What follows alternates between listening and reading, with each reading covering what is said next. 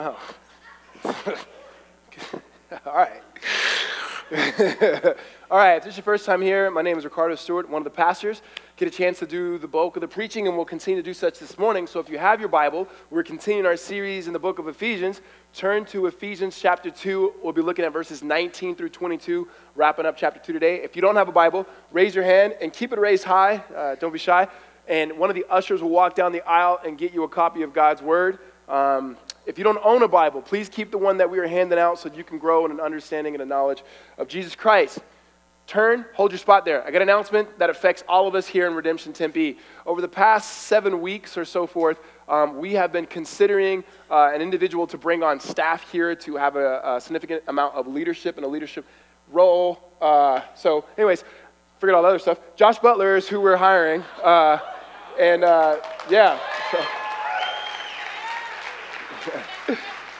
So just real quick, and so we were going to send something out, and we didn't, primarily because they bumped up the week of when they were going to announce it at his church out in Portland is where he's at. If you can remember, a couple weeks ago, Rick McKinley was here teaching. From Imago Dei Church in Portland. Josh is on staff with Rick, and then Rick said that they wanted to announce it at their church this Sunday, and I figured if I don't announce it here at our church, I know how social media works. Someone's going to be like, congrats, Josh, from going to @Redemption Tempe. And then you guys be like, oh, he didn't even say anything. They're hiding. What are they doing? Right? And so anyway, we're letting you know this has been a process. Josh and myself and a few others, we've been friends for a long time. Josh has spoken here at least twice for First Wednesdays. He's written a couple books, Skeletons in God's Closet and The Pursuing God. He's currently finishing a book right now on sexuality, easy book. And then he will be done at Imago around May, and then he will move out here in July, which is the best time to be moving from Portland to Arizona. I consider this a win for us as Redemption Tempe, to be honest with you, because Josh is a phenomenal leader. His wife, Holly, which is the same name as my wife, that's going to get confusing. Did he just mention the illustration about Riccardo's wife? So we'll have to make sure that we, Holly Butler, Holly Stewart. And then also we lose people in the summertime to move to the Northwest.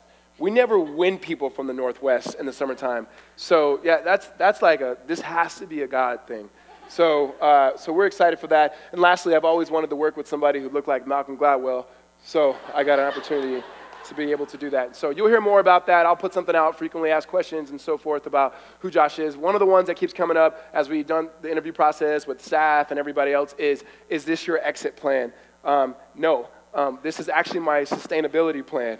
So he'll come, I'll teach over I'll try to live in Portland for the summertime, come back here. No, not my exit plan. So that's an announcement. You'll hear more about that later. Okay, you guys should be in Ephesians chapter 2. Let me just do a quick recap where we've been and ultimately what we're going to look at this morning together. So Ephesians, we said, written by Apostle Paul to this church that was in Ephesus. This is a huge city, pluralistic city, meaning there are people who would believe in many gods, different beliefs, and so forth. Not only that, is that in this particular church, we have a predominantly amount of people who were Gentiles, people who were not a part of the story of what God was doing through the people of God and the Israelites. We said that the predominant audience that Paul is writing to are Gentiles as we continue to read. Now what we see is what sin has done in the world, in the cosmos. That's the worldview that Paul has. He doesn't have a worldview that says that it's a simple gospel of somebody is separated from God and they need Jesus and they need to believe in Jesus and they can have eternal life, which is true, but he's looking at it from a particular worldview that is saying sin has done something in God's good world. It has separated heaven from earth. It has separated God from man. It has separated man from each other and even creation. And when Paul begins to write to the church in Ephesus, he's saying, chapter 1, here's what God has actively done in the work and through the work of Jesus Christ, his death, his resurrection, his ascension, and his sending of the Spirit. That what Christ is doing is he's now reconciling heaven and earth. That in chapter 2 we saw he's now reconciling God to man. That we are now saved by this grace. We're made right before God by this grace in which he's given us. The latter part of chapter 2, through the same gospel, through the same Messiah, Jesus, that not only is God reconciling man to himself, but God in Christ is reconciling each other, primarily as Paul talking about Jew and Gentile. So we had 2 week on racial reconciliation. We looked at chapter 11, or chapter 2, 11 through 18 for 1 week. We came back last week, taught on a bit more, and then we had live texting Q&A. And if you weren't here, you're like, oh, I missed it. You did.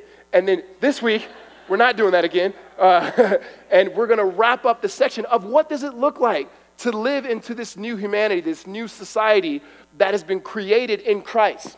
What does it look like for Jew and Gentile, black, white, Asian, Latino, old, young, rich, poor, Republican, Democrat, right?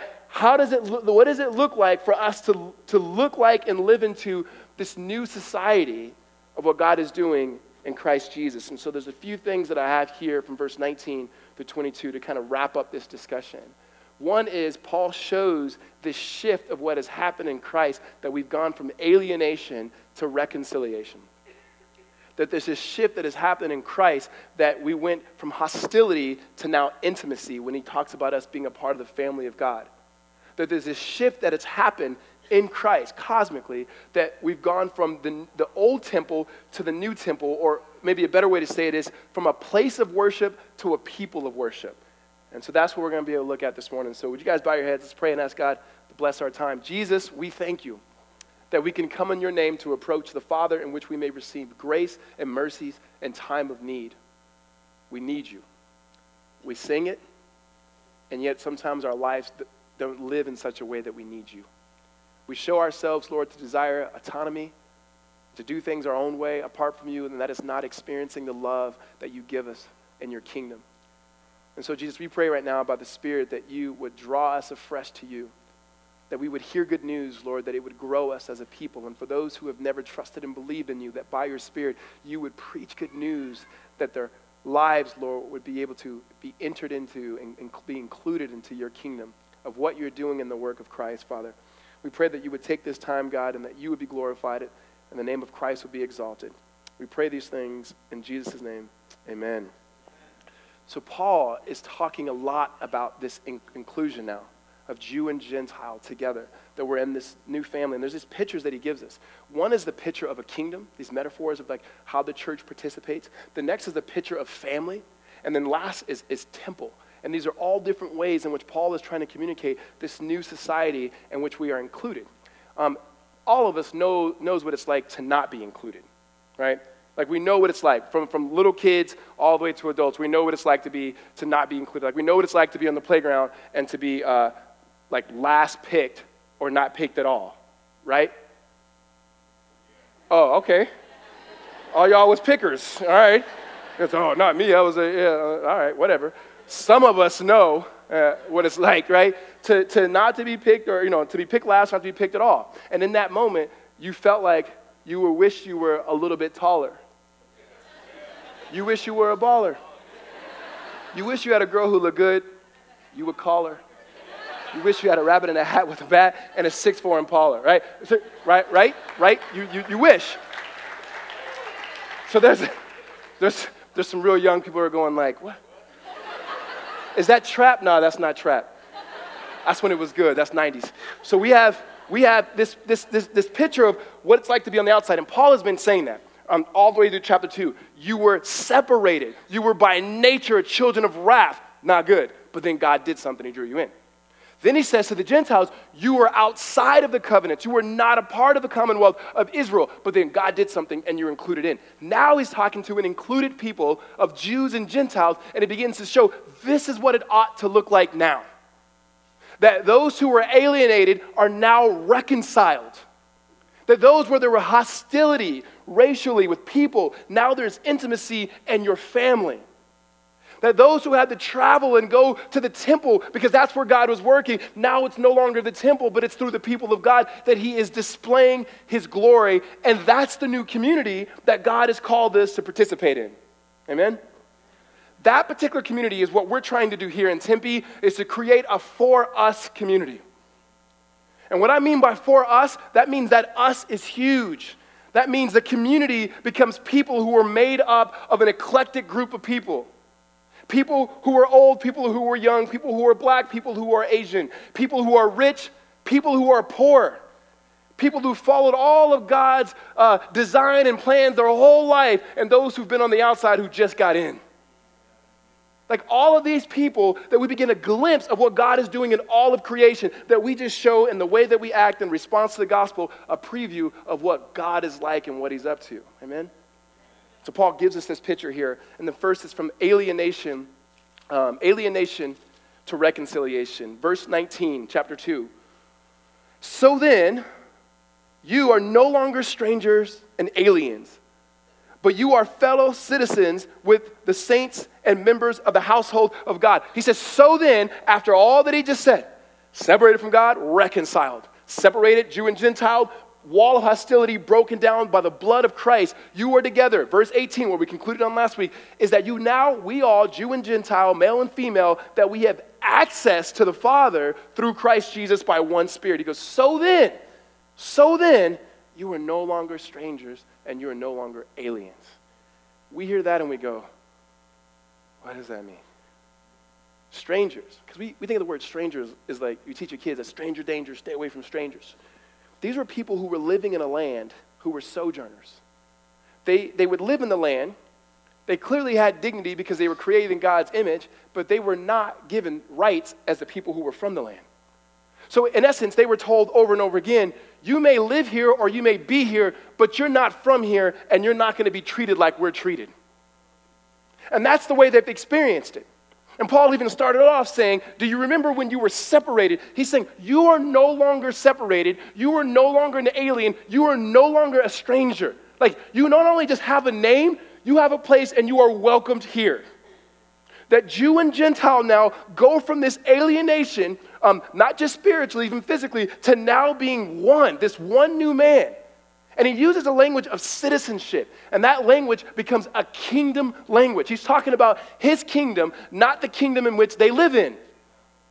Meaning Paul had a fundamental belief as he read scriptures, as we should have a fundamental belief as we read scripture, that every kingdom that exists, that is made and created by man, will at some point fall.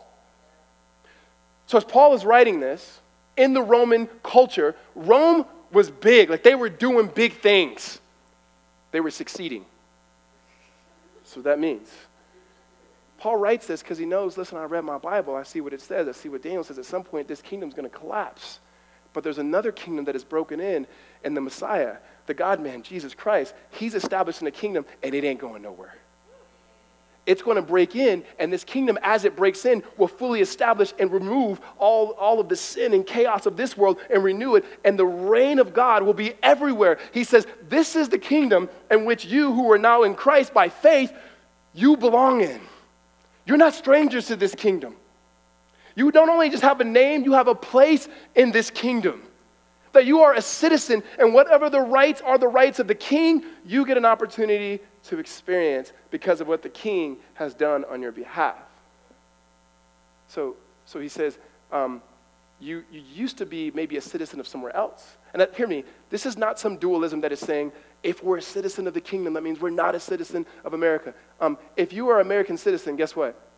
You are an American citizen, right? However, what makes you the best American citizen ought to be the fact that you are a part of the kingdom and that you are representing the king wherever you are, right? And there's privileges that come. There's rights that you get as a citizen. So I'm going to share a story here and keep consistent to the story that I'm sharing. I'm not sharing anything else outside of the story that I'm about to share. You say, why do you have to say that? Has he gotten emails? Just listen to the story as a story, not about anything else. I'm not trying to persuade you or convince you. I'm just telling a story. All right, so here's the story. In 2007, 2008, I was a missions counselor for the Arizona State University, and yeah, everybody's like, yeah, we all went there. It's like 50,000 of us at one time. Very unique, Riccardo. Listen, is that my role, which sounds like a missions counselor, always seems bigger than what it was. I was a person that would go to schools and say, if you had really good grades and so forth, we can get you a scholarship and you come to school here and so forth. Now, when I was getting hired, I was like, what cities am I traveling to? They're like, man, you could be in Seattle. We might have you in Houston. We might have you in LA. And I'm like, this is great. I'm about to travel. This is telling my wife. We had just got married, like, hey, listen, I'm going to be gone sometimes, you know. I'm going to be gone to November. And so, and I'm traveling. And then the two cities I got were Yuma and Tucson. Right?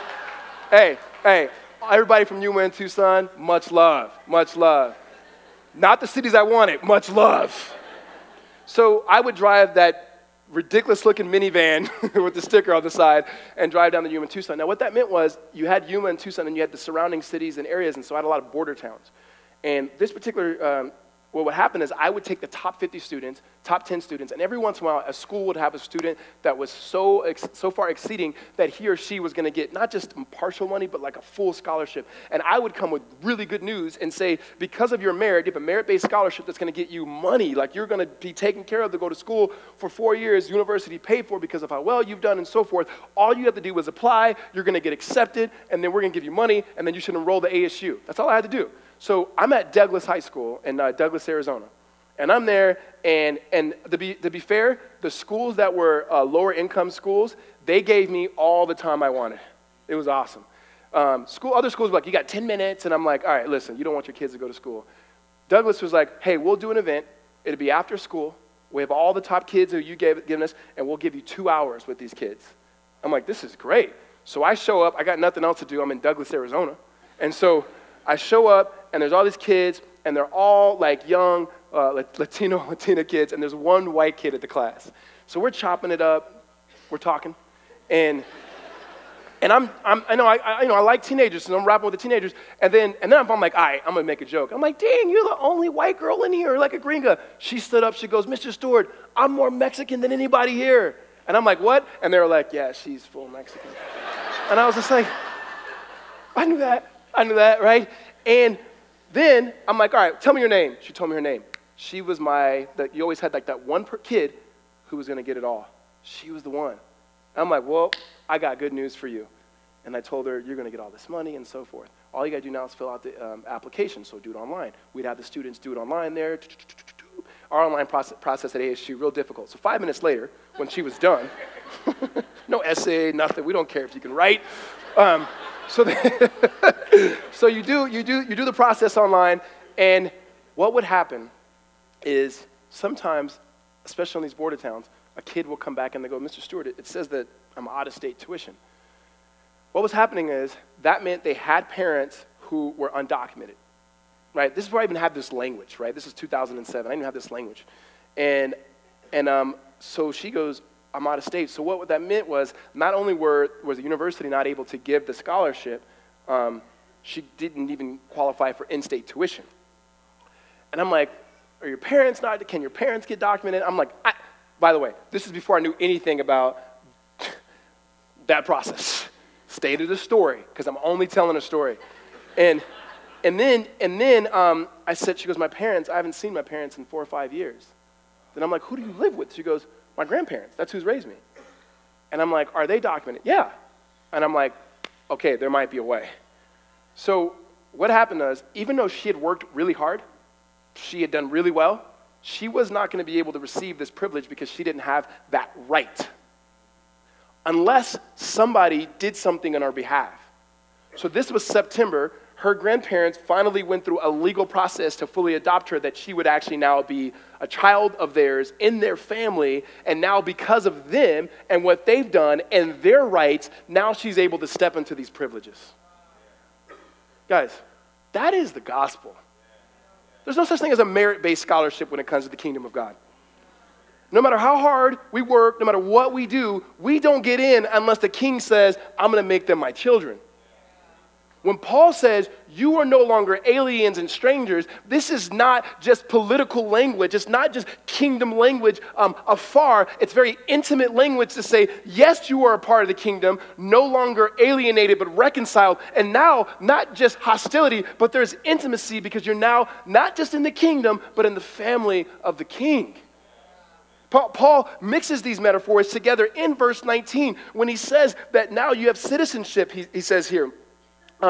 You're not strangers and aliens, but you are fellow citizens. You belong. You have the rights that God has afforded you. You're no longer strangers and aliens, citizens with the saints and members of the household of God. What Paul said earlier, there was hostility between these two people, Jews and Gentiles. There's hostility still between people groups, political groups, so forth. There's hostility. But he said in the body of Christ, through his shed blood, that he broke down that wall. That not only did we go from alienation to reconciliation, but there's hostility removed in Christ, and that now there's intimacy. This is family language. When he says household of God, it's family language. It's what he said earlier in verse 18, that through the Spirit, through one Spirit, we all, that's Jew and Gentile, that's all of us, have access to our Father, that we have the same Father in Christ Jesus. And so there's family there. And you can't quit on family. You can try. We've all tried, right? You can't quit on family. I'm talking to my sister the other day, and my sister is hilarious.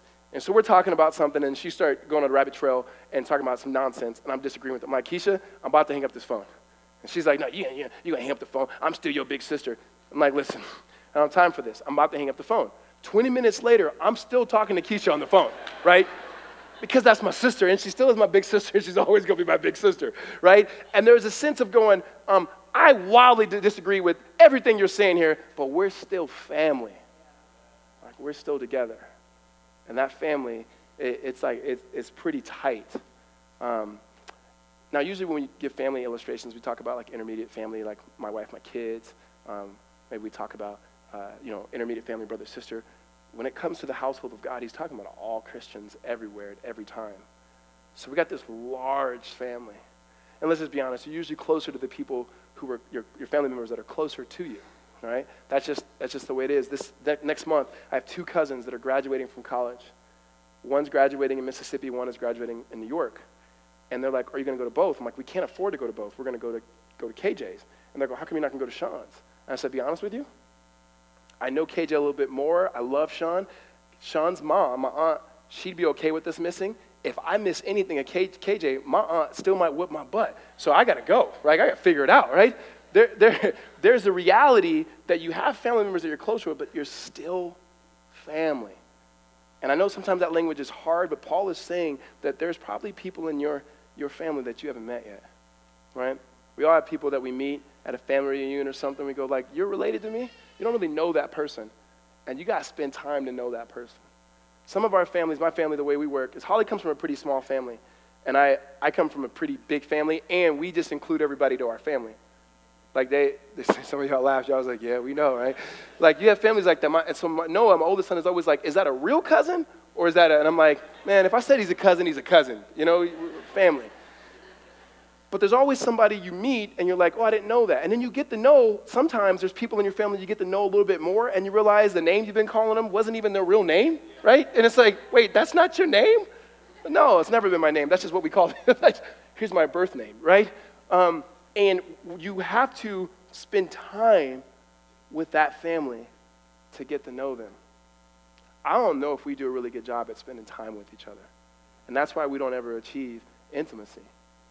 We can get some facts about people. We might get some thoughts about people. We can come up with maybe some judgments about people. But I don't know if we really know them because that actually takes time. That doesn't happen in 3 sermon series. That doesn't happen by standing in line and taking communion, as beautiful as that is. And it doesn't happen in rows. In fact, the safest way to do this, to actually be one and yet different, is in rows. One person speaking, you all listening in rows, as opposed to looking at each other, listening to each other, disagreeing with each other, loving each other, maybe fighting with each other, and then walk away and still being one because you have one Father. Like, you know what it's like when you disagree with somebody in your family, right? Either, depending on what family you're in, either you don't say anything, you get in the car and go, you know what I was going to say, right? Or you hash it out, and everybody hashes it out differently. In my family, everybody talks at the same time. But you try to deal with it. When you're in family, there's going to be disagreements. When you're with the family, even with those local family members here at this church, you're going to have disagreements about a lot of stuff, more than just like surface level stuff, not more than just sports or something like that, more than just art or something like that, probably something that is really close to you. You ever been to dinner with somebody and then they start talking about something, or how about this? Have you ever had the experience where you say something and you think everybody kind of agrees with you, only to realize they don't, right? You ever have that, like, oh, you know how we all, and everyone's like, no, we all don't. Or what it feels like to be the opposite, where someone's talking to you and like, you know what it's like. So this is a silly illustration, but the other day we coached the kids in football or baseball, and then one of our coaches is like, guys, we can't just white knuckle our way through it. And by the way, 8 out of the 11 kids are black kids, and he goes, and then one of the kids goes, what's white knuckles? He goes, no, when you take your knuckles and you, not the best illustration, right? It's not, we don't get it, right? And so it's like you have that sense of going, okay, we're going to use it different next time. So we've had that. I'm a out myself now. I'm going to out myself. Years ago, when we first took this job, we were out to eat with a bunch of different people, a bunch of families hanging out in the backyard. And the Time Magazine article had just come out, and it's a picture on the you guys probably remember this. It was a lady nursing her child who was like 15 or something like that. And it was just like this controversial deal. I read the article, and I just brought it up at the table. And I'm like, hey, this is crazy. Like, there's these people out there somewhere who actually have their children sleep in the same bed with them for like years. They're crazy. These people. I walk away, go get a drink. Holly comes up to me, and she goes, hey, Right? Usually that means, She goes, just before you sat down, every single one of those moms were just talking about that's what they do. I'm like, are you serious? So I walk back and I'm like, that is an amazing strategy for parents. I gotta try it, you know? Can't knock it till you rock it, right? That happens. The question is, if you're one, do you say because you do something so different than me, because you voted something so different than me, because you choose to spend your money so differently than me, because you parent your kids so differently than me, that we can't be one in Jesus? Because it seems like the Bible is teaching that that's not a possibility for us as Christians. Even for those of us who feel like we've given a lot up to be in this space.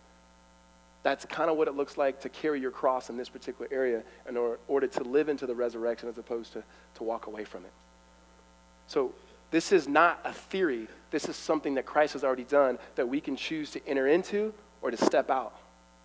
And I think Christ is calling all of us that we're going to enter in, and you're going to constantly be offended. You're going to constantly be saying things that offends others. You're going to constantly have to be asking for forgiveness. You're going to have to constantly be giving grace. It's the way that family and relationship works. Amen? And we all have access to one king, and all we're trying to do is mimic and reflect that king, not ourselves. So alienation to reconciliation, hostility to intimacy, and lastly, new temple, or old temple to new temple, or a place of worship as opposed to a people of worship. So Paul continues here, and he says that we're fellow citizens with the saints and members of the household of God, built on the foundation of the apostles and the prophets, Christ Jesus himself being the cornerstone, in whom the whole structure, being joined together grows into a holy temple in the Lord. In him, that is Christ, you also are being built together into a dwelling place for God by the Spirit. So we said this. There was a tabernacle. It was a place where God's glory was, where heaven and earth met. And then Solomon built the temple for God, and then the glory of God was there, and especially in the Holy of the Holies.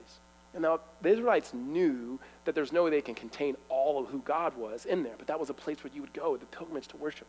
They built, after that was torn down by Nebuchadnezzar, they built a new one. The glory wasn't there. They have the temple that Herod the Great built, or that we see about the New Testament, and there's temples there.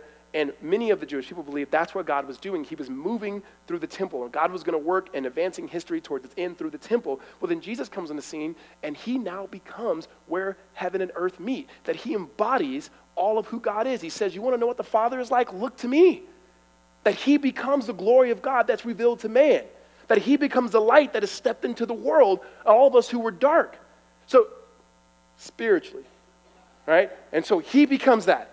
What we have now is that the way in which heaven and earth are met are in Jesus. And now Jesus begins to create a people, a new people, that he places his glory in by the Spirit. So here's what he's saying is now, we are being built up into something. The metaphor of the kingdom that we see the metaphor of the church's family, and then temple. The way that God is working and advancing his kingdom, displaying his glory, happens to be through people like you and I. That is really hard to fathom, The way Paul says it in the Corinthians is that we are like jars of clay that he's displaying his glory in, like styrofoam cups. And yet God is pouring out his Spirit and his glory through that the world may know. And he gives us a picture of what it's like. He goes, this particular structure, it's actually built on the foundations of the apostles and the prophets. And not these people in themselves, like these particular men, it's the teaching, the revelation that we have, that God has spoke through them. And that we have this word of God, which is our highest degree of authority.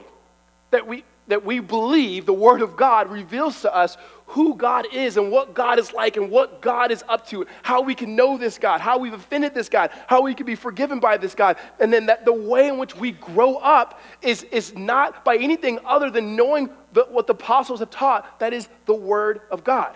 So hear me, we cannot grow as a church, we cannot be sustained as a church if we don't know or understand the Word of God.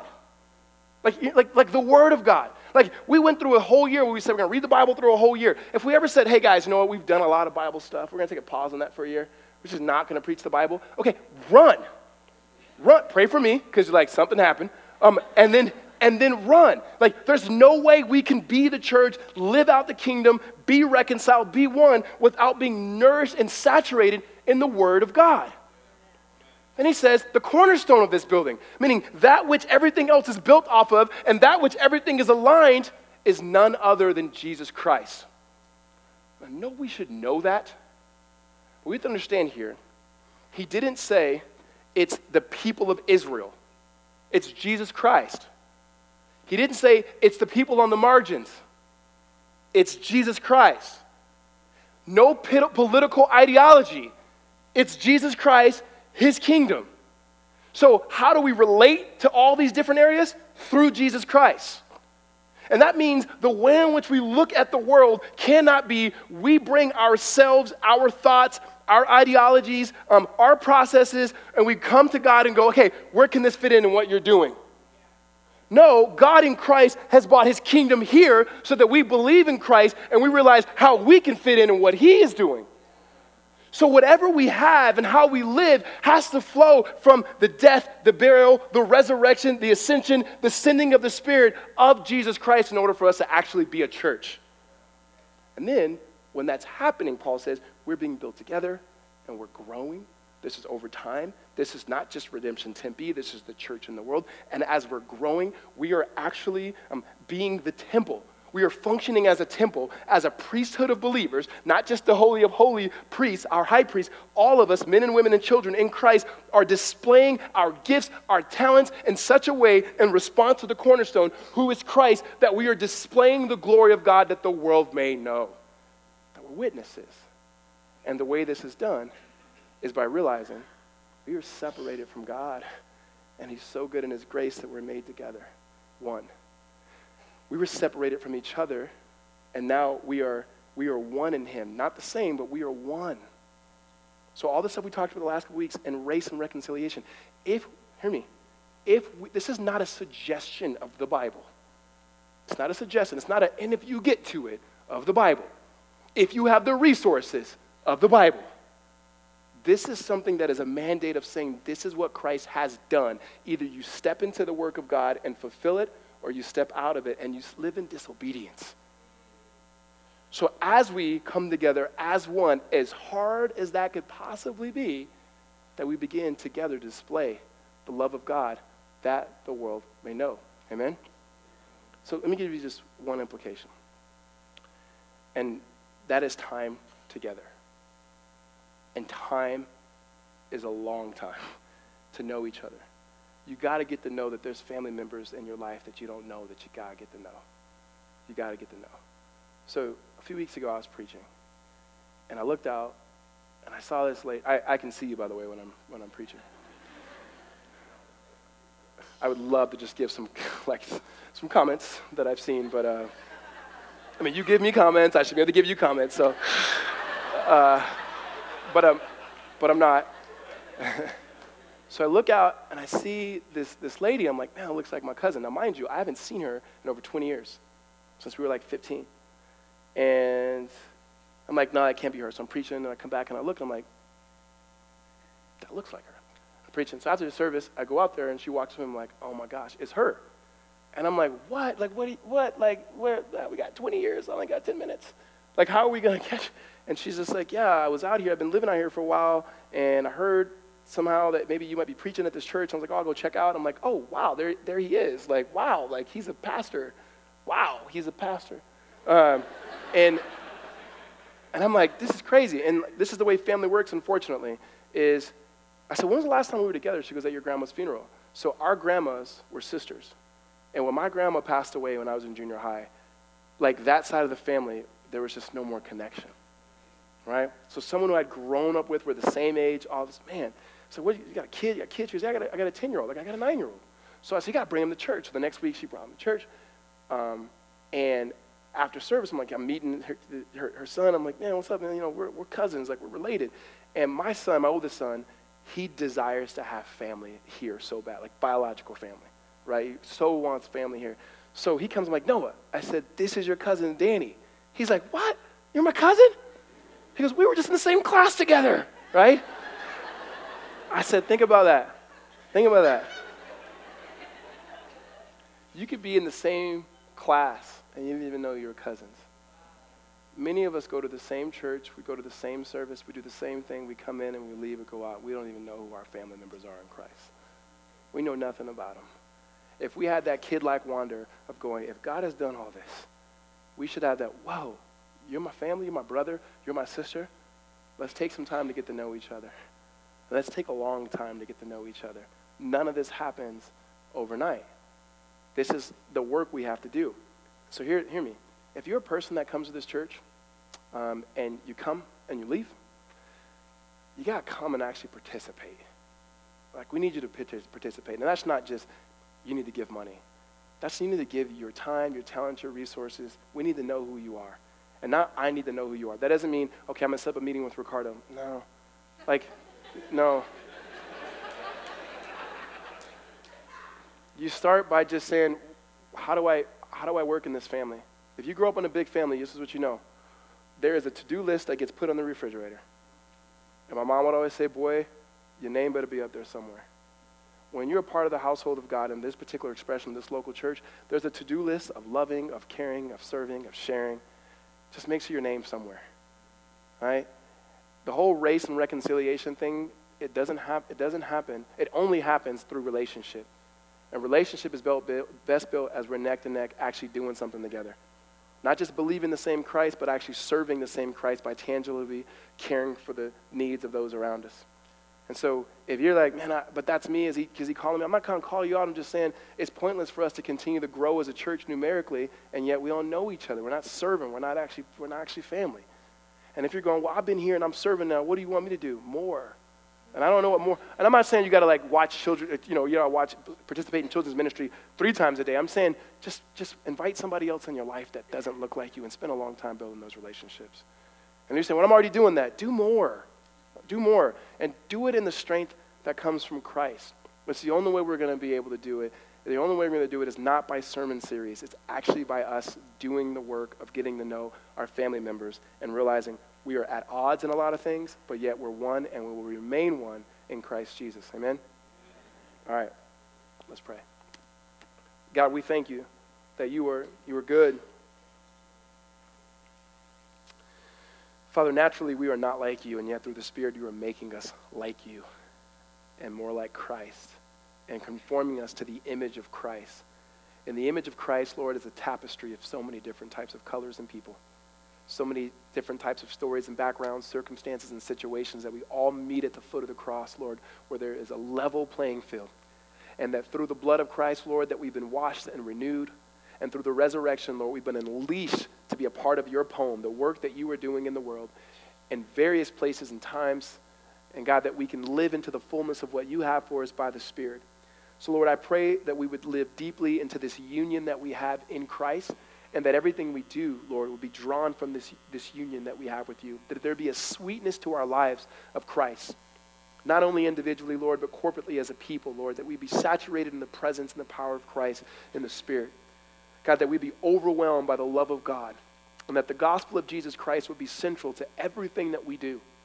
And that when we don't understand how to have helpful lens and grids to look through, Lord, that you would help others come alongside. I pray that we would not just be a church that gathers, Lord, be a church that truly knows how to love and be in community.